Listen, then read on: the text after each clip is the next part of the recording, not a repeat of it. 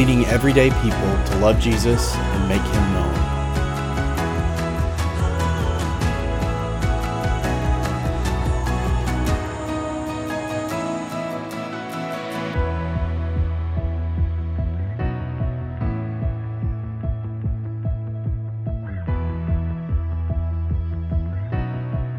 Here's our pastor, Dr. Larry LeBlanc.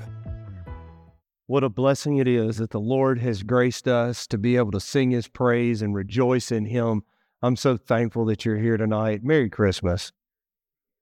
I share with my family every year, this is one of my absolute favorite times. It's amazing to think about that when we join together as family. So many of you have got so many traditions. You've probably got dinners tonight and you're excited about what tomorrow's going to bring and going and doing.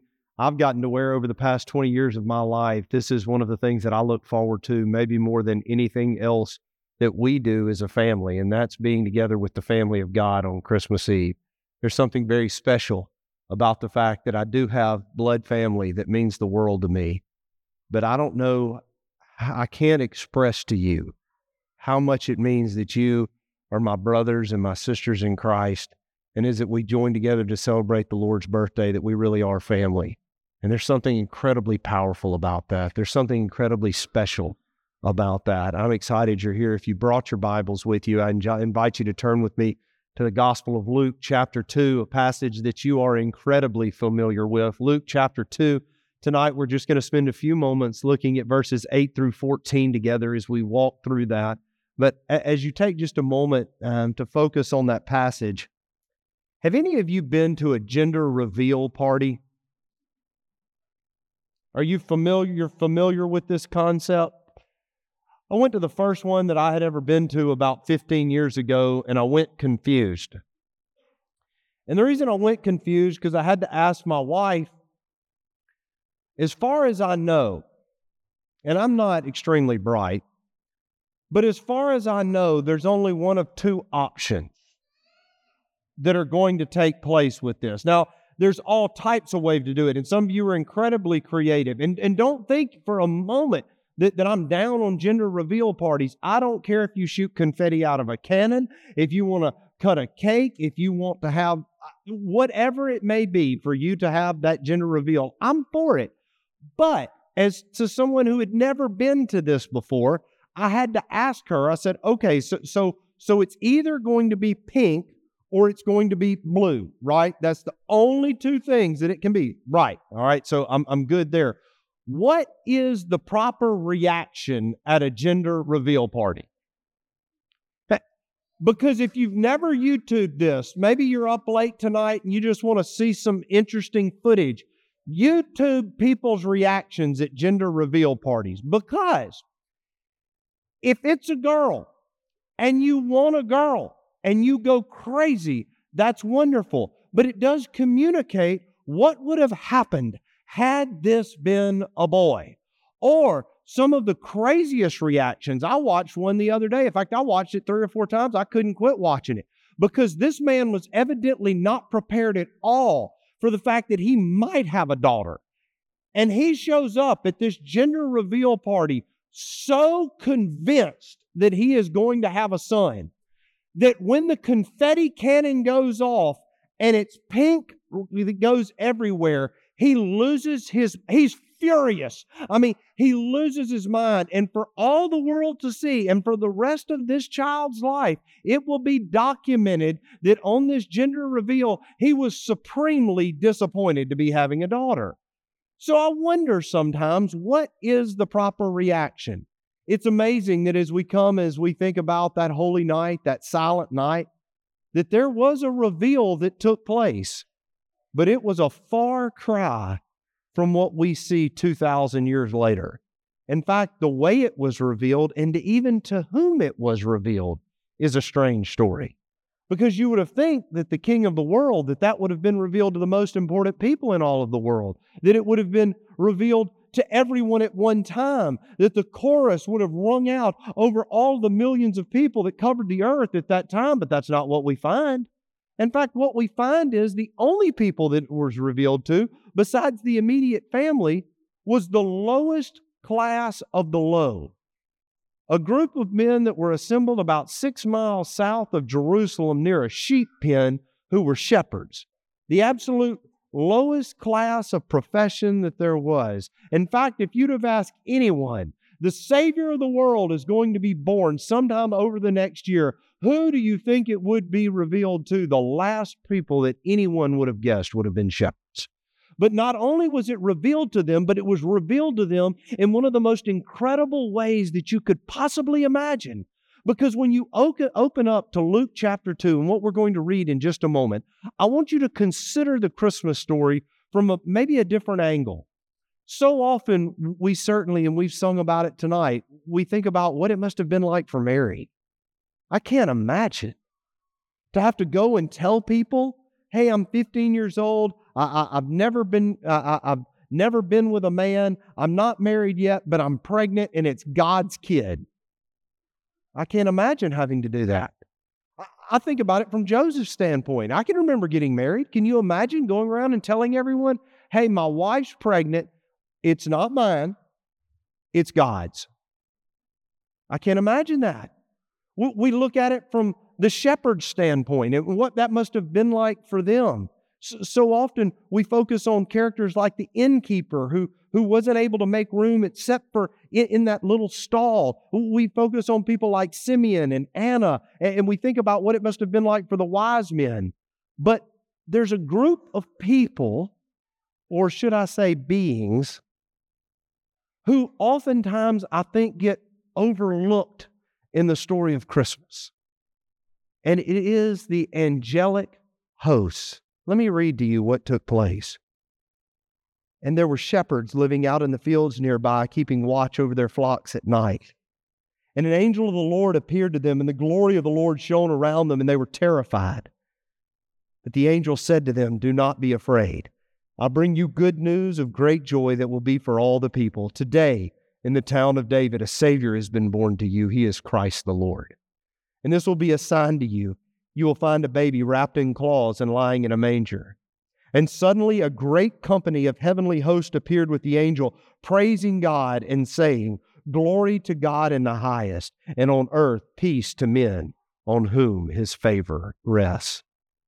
Let me ask you for just a moment. Do you find that to be a shocking reaction that the shepherds had? Immediately it says that they were so arrested with fear that the first announcement that came from the angel's mouth is what? Do not fear. I've been thinking about this now for a couple of months, and it's caused me to delve into a study of angels. And in that study, I have found something that as you walk through Scripture is fascinating to me. If you walk through and study angelic appearances all throughout Scripture, the common denominator that you find when an angel encounters a human being is that almost exclusively the human being thinks that they're going to die. Almost every single time, the word has to be from the angel. Before the message can be conveyed, he has to reassure the human being that the human being is not going to be killed.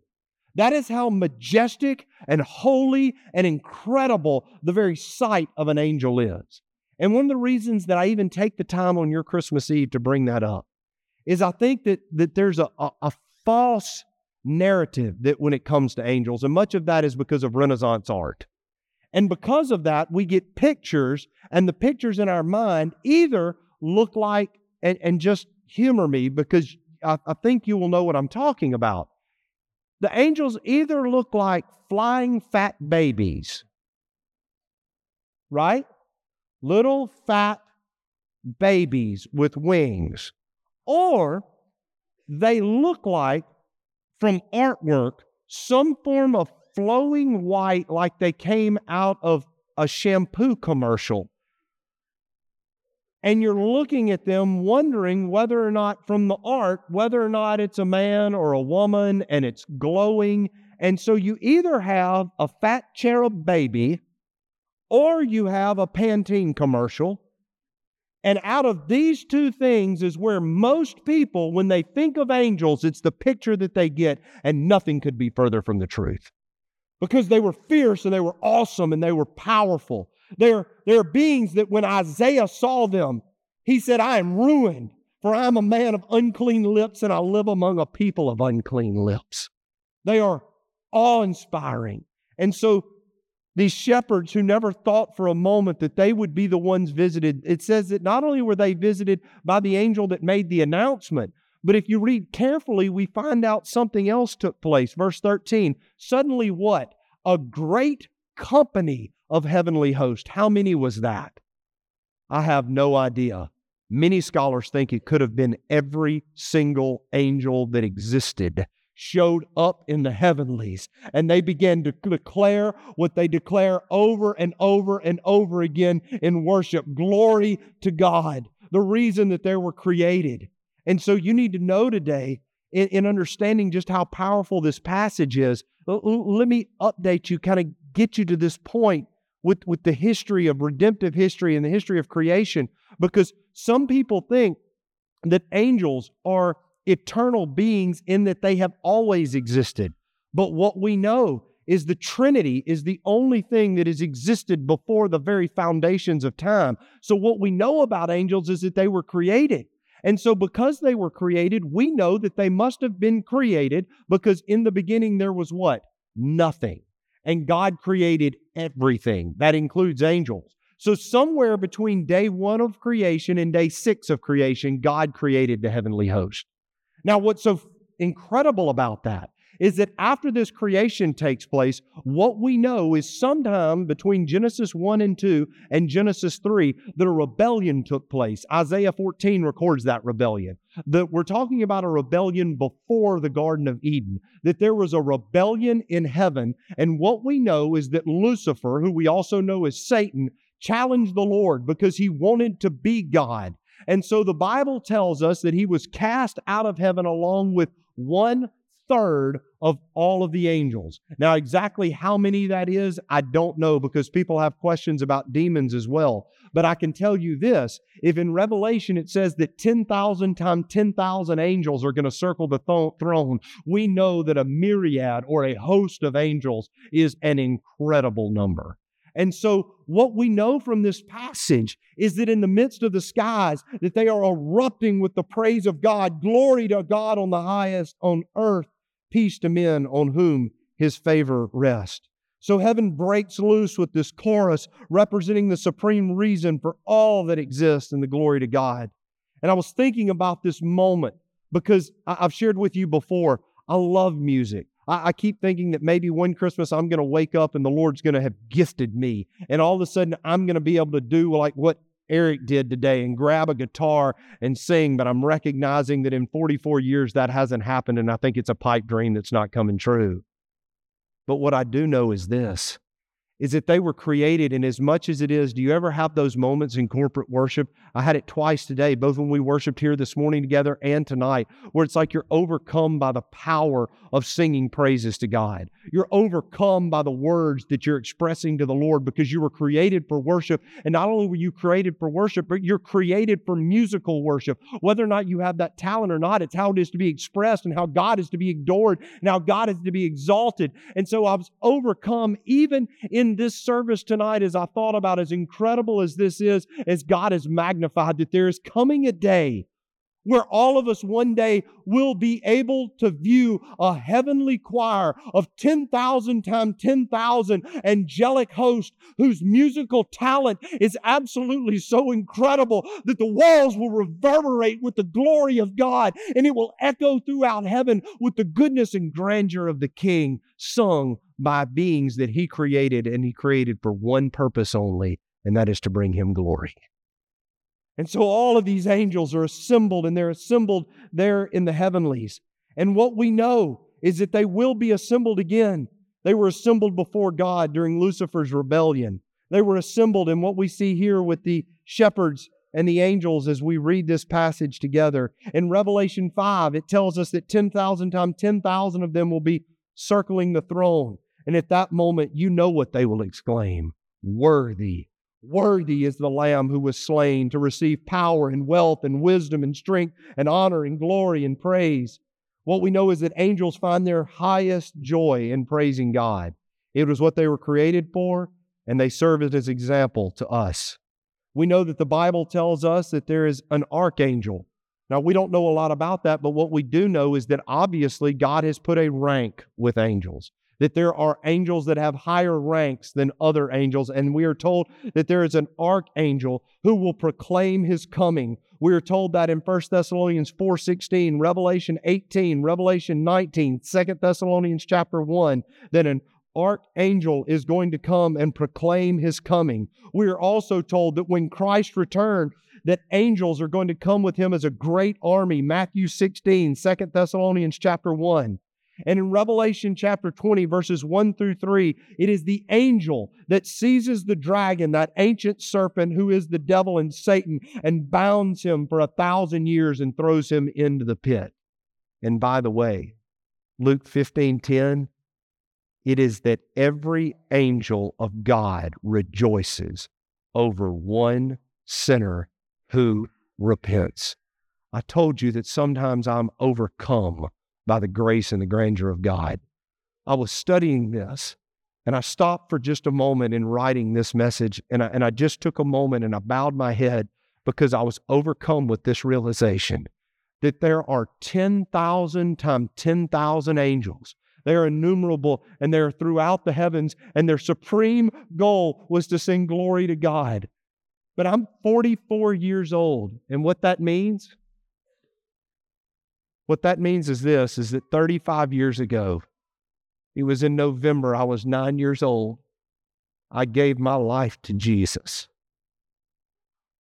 I couldn't help but think how incredible it is that the angelic chorus erupted over my salvation. That the angelic chorus erupts over your salvation, and the reason they erupt is this, is that I truly believe we're well within our bounds to say this, that the angels even should be jealous of those of us who can know the redemption of our God. Those of us who were made for salvation and made to know what it is to be born again and to have life with Christ. And so, friends, I would tell you that one day, not only will we join with every saint who has gone on before us, saints that have lived throughout the centuries and all around the world, but we will join with the heavenly chorus. And if not now, then I will sing in perfect harmony, and I will exalt the Lord. And I truly believe that my song will be much like the song that was sung in Luke chapter 2. Glory to God in the highest, and worthy is the Lamb to receive all honor and glory and power and praise, because the real reason I was saved and the real reason that you were saved is not for just your benefit. The reason at its very core that you were saved is so that your salvation may bring glory to God.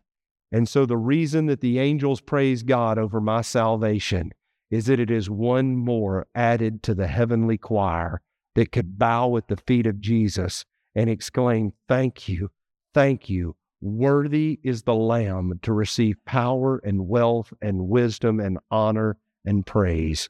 Friends, I tell you that one of the greatest things that we have the opportunity to do is to praise the Lord Jesus. That's what you were made for. That's what you were created for. And so when you come to Christmas to celebrate the beauty of the incarnation, join with all of the heavenly host and exclaim tonight, "Glory to God in the highest."